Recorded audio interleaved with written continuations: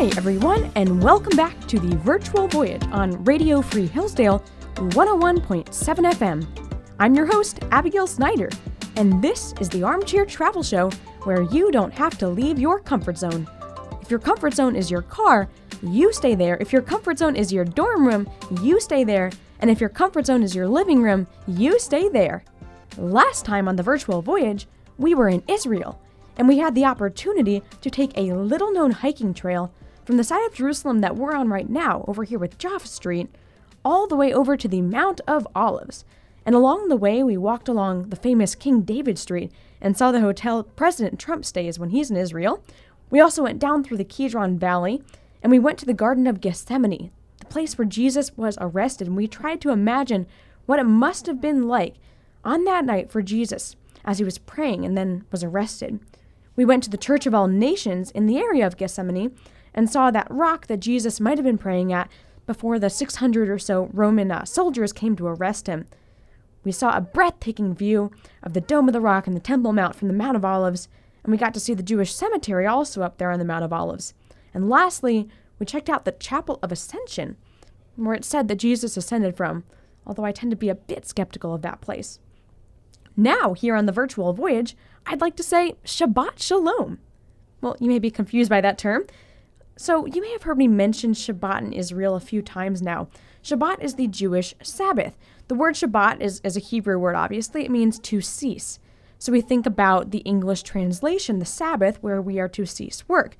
Okay, some background. In the United States, we think about the Sabbath as being Sunday, right? And most of us probably don't even observe the entirety of the Sabbath. We maybe go to church on Sunday morning, but we live in such a busy culture and it never stops. So we continue to work maybe right when we get back from church, and we never really give our bodies a break. It's interesting that the Jews take the command of the Shabbat, of the Sabbath, so seriously. We think about it, we know something, the words of Jesus in Mark 2, that the Sabbath was made for man and not man for the Sabbath. So we think about that. The Jews recognize the importance of the Sabbath because God gave them a direct command to observe the Sabbath so that the Jews and their bodies, their lives would be protected. You know, we're finite creatures. We can only do so much. Okay, you remember a few tours ago when I was sick? Well, what happened there? Well, between the jet lag and not sleeping and then trying to make sure I was prepared for the tours, my body couldn't handle it and it was worn out. The Sabbath is almost like a preventative measure for that issue. God takes the Sabbath so seriously that in the Torah, the first 5 books of the Bible, he would constantly repeat the importance of keeping the Sabbath holy. I mean, there were some really, really harsh punishments for someone who would break it. In Numbers, it even says that someone who would gather firewood, that seems like nothing to us. Someone who would do that on the Sabbath is to be stoned to death. That is the harshest punishment possible for breaking the Sabbath. So anyways, back here in Israel, the Sabbath goes from Friday at sundown to Saturday at sundown. It's only late morning on Friday right now, so we can't see it yet, but in several hours, the entire country, except for a few select parts, maybe like Tel Aviv, will shut down. Right now, on the other hand, it does seem a little busier than normal, and that's because all of the Jews are running around and making preparations for the Shabbat. In fact, why don't we get a little glimpse, an inside glimpse at those preparations by walking up, little change here, by walking up Jaffa Street, and go to the Machne Yehuda Market, or better known as the Shuk. If you think the Old City Market is crazy when we're going down there through the Old City, if you think that's crazy, you have no idea what the Shuk is like right before Shabbat. All right, let's go ahead on in here on the Virtual Voyage on Radio Free Hillsdale 101.7 FM. Here, on the right, look over here. The first thing you see is some weird-looking bread loaf. Do you see that? It has these raised braids on top. It's really odd, but this is actually challah bread. It's super important to the Jews. As part of the Shabbat dinner ceremony, they will eat this challah, and it helps them remember God's provision for them with the manna they were given when they were wandering in the desert for 40 years. Do you remember that whole situation where they essentially just wandered around in the desert and God provided food for them? The challah is supposed to be representative of that manna and helps them remember. To make challah, you have to take this dough and you roll it out into long snakes, and then you braid it across each other until you have that beautiful design we're seeing right here on the right of us on that table. People like to sprinkle it with sesame seeds too sometimes. You know, some Jewish families will make their own challah, but a lot of them will buy it, and that's why we're seeing so many of these challahs, literally hundreds of challah breads around because each family needs 2 loaves or even more. So that's why there seems like to be a bit of a surplus. Challah bread is delicious. We're going to have some tonight at our own Shabbat table. But for now, try to imagine this pillowy, slightly sweet bread with this crispy exterior. Yeah, it's as good as it sounds. You'll also probably see a lot of wine and grape juice, and that's because that drink is part of the Shabbat ceremony as well, the Kaddish, the Kaddish rather, and we're going to talk all about that later, and I just want you to be aware of it right now so you're not confused, because I remember when I first walked into the market, my first Shabbat in Israel, and I saw just surpluses of what seemed to be random food items like challah and grape juice. Well, there's a reason. There are also many fresh vegetables around. Those are a staple at Shabbat. And you may be slightly disgusted to see all of the raw meat. Most people won't be buying the meat just now when Shabbat's a few hours away, but it's still an option. Preparations for the Shabbat dinner actually start on Thursday. Can you imagine? It's like Thanksgiving dinner, but every week. That is literally the Shabbat dinner. There are just so many fine delicacies all around us, and I know you want to try everyone, but I promise, I have prepared a super special Shabbat meal for us in just a few hours. So come on over here, let's go on ahead out of the market. And what I want to do now is I'm going to have you go back to the hostel and put on some of your fancier clothes for the Shabbat meal. Nothing too crazy. It's what we might in the United States call your Sunday best. Then meet me in front of the hostel in 2 hours for our official Shabbat tour.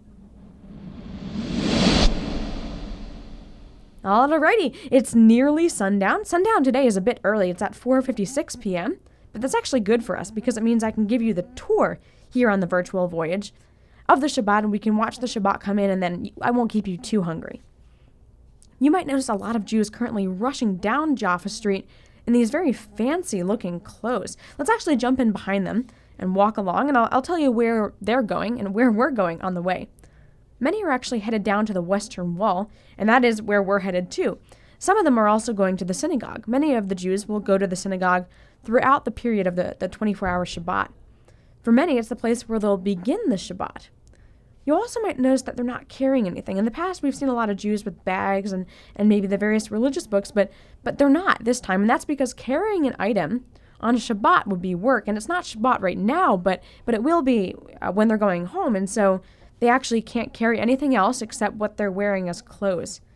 Now, if you think that's a weird work rule, working on the Shabbat is carrying a book, you just wait. So we're here at the Western Wall. Let's go ahead on through the metal detectors. And the first problem Jews might run into with trying to get into the Western Wall in Shabbat is that going through a metal detector, according to rabbinic tradition, is work if they were to set off the alarm. So it's actually been set up in such a way that the Jews can go through the metal detector, which is required to get into the Western Wall, but they can go through it without an issue on Shabbat. There just needs to not be metal in their pockets or something like that. And we know that carrying metal or carrying a coin in their pockets would actually be bad because they can't carry anything with them on the Shabbat. So technically, that would actually desecrate the Shabbat. When we come out into the Western Wall Plaza, we've been here before, it's particularly crowded.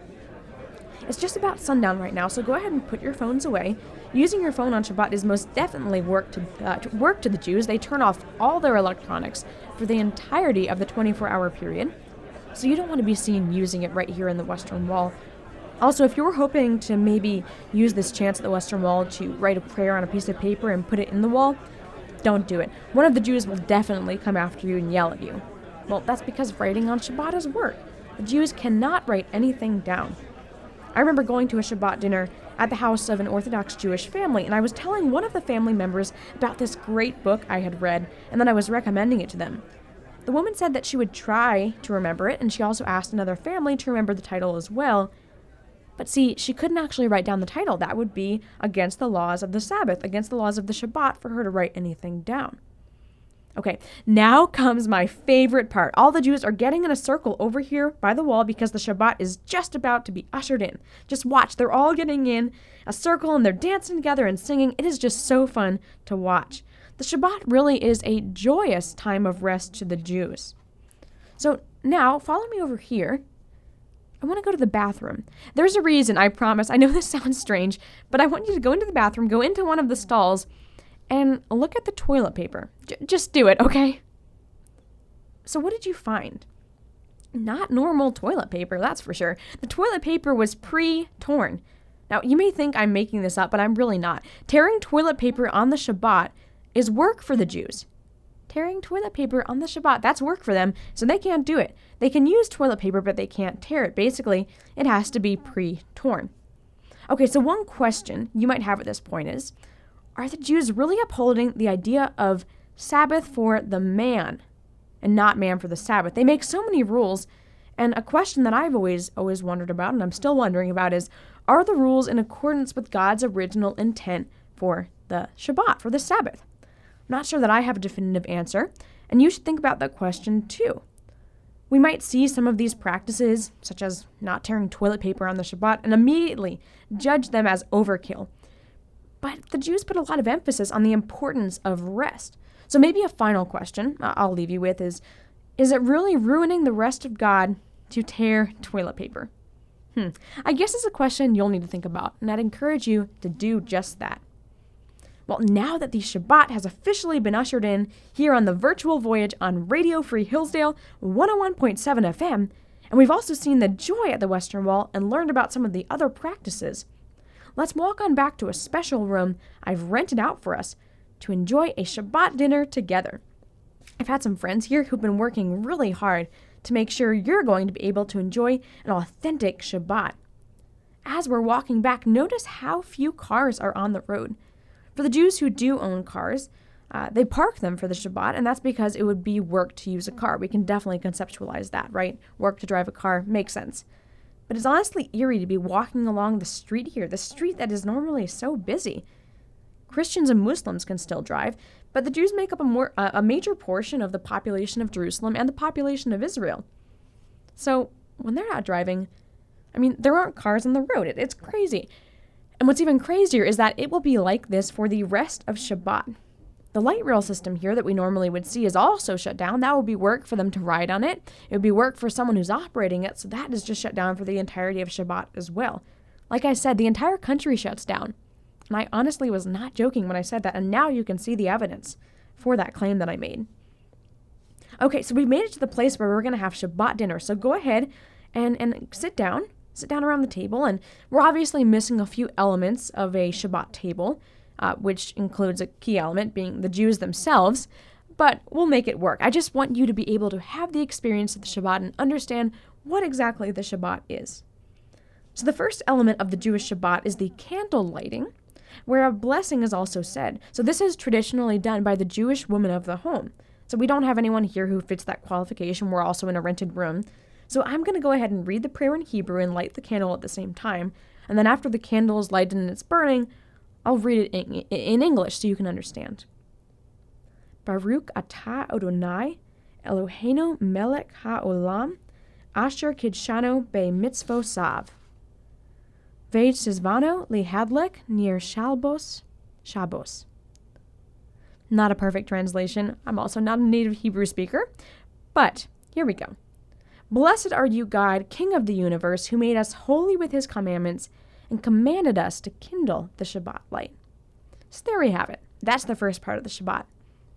Now we're going to sing a song called Shalom Aleichem, and it's a prayer in the form of a song to welcome the angels of God who usher in the Shabbat, and they also escort the Jews home as they return from prayer at the synagogue on Friday night to their houses. The song is ultimately asking that the angels will come in peace and bless the Shabbat table, and also when the Shabbat is over, that they will leave in peace. I'm going to sing a little bit of it for you now. Join in if you get the hang of it. I'm not a virtuosic singer here, but we're all here on this virtual voyage, so I'm sure we won't pass judgment. The Jews sitting at the Shabbat table aren't always virtuosic singers either, but they all join in and sing this joyous song. So I'm going to sing probably just 2 verses for you so you can understand it and just get the hang of it.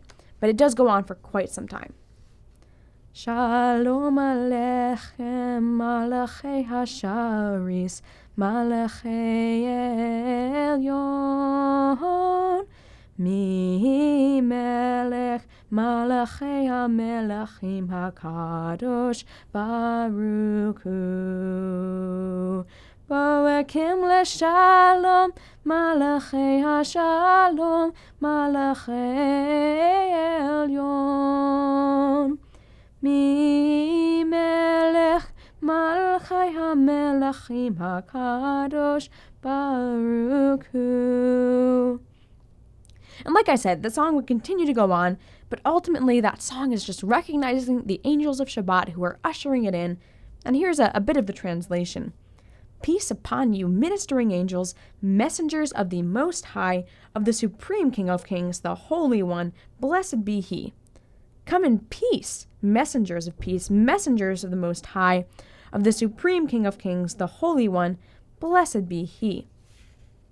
At this point, now that we've sung Shalom Aleichem, the man of the household would read Proverbs 31 to his wife. We're going to skip that part for now, but that would be the next step. Okay, then the father, he actually gets up and he goes around to his children and he blesses his children one by one. There's a blessing for sons and then a blessing for daughters. The one for sons, he would read it like this: May God make you like Ephraim and Manasseh. And for daughters, he would say, May God make you like Sarah, Rebekah, Rachel, and Leah. And then once he's gone around individually, he says the priestly blessing to his sons and daughters. May God bless you and watch over you. May God make his face shine toward you and grant you favor. May God be favorably disposed to you, and may he grant you peace. Obviously, in an Orthodox Jewish home, this is all done in Hebrew. Right now, we've done a little bit of it in Hebrew, but mainly in English. There's no practical purpose for us to do this all in Hebrew because none of us would be able to understand it. Okay, now we're going to get to a fun part. Do you remember earlier when I pointed out that there was wine and grape juice all around us at the market because it was needed for the Kiddush? So I have some grape juice for us here, and we're going to partake in that portion of the Shabbat ceremony. So everyone grab the cup in front of you and take some of the grape juice. We'll just pass it around. Now normally we'd have this very long blessing, but I'll just say the main portion. Blessed are you, God, King of the universe, creator of the fruit of the vine. Now everyone take your juice and let's all toast. Say L'chaim, which means to life. L'chaim. Now we're all going to go over to the sink here, and I want you to line up and wash your hands. But the Jews actually do something special, and we're going to do it here too. Once you've washed your hands, and this is not going to be with soap or maybe a traditional hand washing, I just want you to take the water pitcher right here and dump it over both of your hands. Again, this is ritualistic. We'll discuss it on another tour. So once you've washed your hands, just dump the water over, dry them, and then sit down. But don't say anything. So I'll go first and show you what you're going to say as you wash your hands. Blessed are you, God, King of the universe, who made us holy with his commandments and commanded us in the washing of the hands. So go ahead and wash and return to your seat, and let's practice the tradition and not speak still. But I'm going to talk you through what's about to happen. So we have this challah bread here, right? And that's the bread we saw earlier in the market with the braids on top. I'm going to hold up the two loaves here, and I'm going to bless them. Normally, this would be done by the man of the household, but for now, I'll just do it and say part of the blessing. Blessed are you, God, King of the universe, who brings forth bread from the universe. Now, I'm going to slice up this challah bread, and before you get that delectable first taste of challah bread, I'm going to dip it in salt. Not a lot, I'm not going to ruin it, I promise, but there's a reason. See, bread is actually what establishes a meal as a proper one for the Jews. And so there are two reasons I'm dipping the bread in salt. One, the table we're sitting at here is to resemble the altar. And whenever a sacrifice was made in the altar, just like the altar that we saw at the Temple Institute, right? Whenever a sacrifice was made on an altar, it had salt. So that's why we're dipping the bread in salt. But there's also a second reason, and it's really just tradition that you dip the blessed bread in salt to make it tasty. I had a Jewish rabbi recently explain it to me like this. This is an old custom dating back to when bread was not seasoned, and therefore basically not tasty, just filling. Now that all bread is seasoned and tasty, there would not be a reason to continue this tradition, but tradition, ... tradition. Go ahead, take the challah bread, pass it around, and eat some. Now, the Jews have other portions of the Shabbat that they might practice, and I've seen some of those. They can get very intricate depending on how strict some of the homes are. But for now, I want to eat. This is going to be one great meal. My friends here, they prepared some real delicacies for you. We're going to do something a little unconventional. Normally we'd pass the food around, but because we're all here as virtual voyagers and we have a big group, we're going to go ahead and do this as a buffet style. So go ahead, grab your plate, go up to the counter up there, and get the food you'd like. Let me explain what you should get, though. Things you don't want to miss out on. The chicken with some Israeli spices is absolutely amazing. Highly recommend. There's also matzo ball soup. That is just a delicious soup that's really a nice kind of balance between some of the richness we'll get here. And it's filled with kind of these floating balls that are equivalent to American dumplings. It's quite good. There's also some salad, which I always like to offset all of the rich meats. The fish is delicious here, especially because Israel can get it fresh from the Mediterranean Sea. And then some of the roasted veggies, always, of course, a great thing to have. You know, this meal is really what I'd expect to see at my own Thanksgiving table, but the Jews do this every week, so go ahead, dig in, and enjoy. Shabbat is a wonderful experience. I mean, just enjoy this time with your fellow virtual voyagers. I've been at Shabbats that have gone well into the night as we discuss the scriptures and the various laws in Judaism and maybe just even our time in Israel. Your first Shabbat is one I certainly hope you'll never forget. Thanks for listening to this week's episode of the Virtual Voyage, the Armchair Travel Show with me, Abigail, on Radio Free Hillsdale 101.7 FM. I hope you'll tune back in next time as we head up to the Temple Mount and see where the temple, the most holy and revered place in all of Judaism, used to stand. You won't want to miss it. I don't think I need to say much more. See you next time on the Virtual Voyage.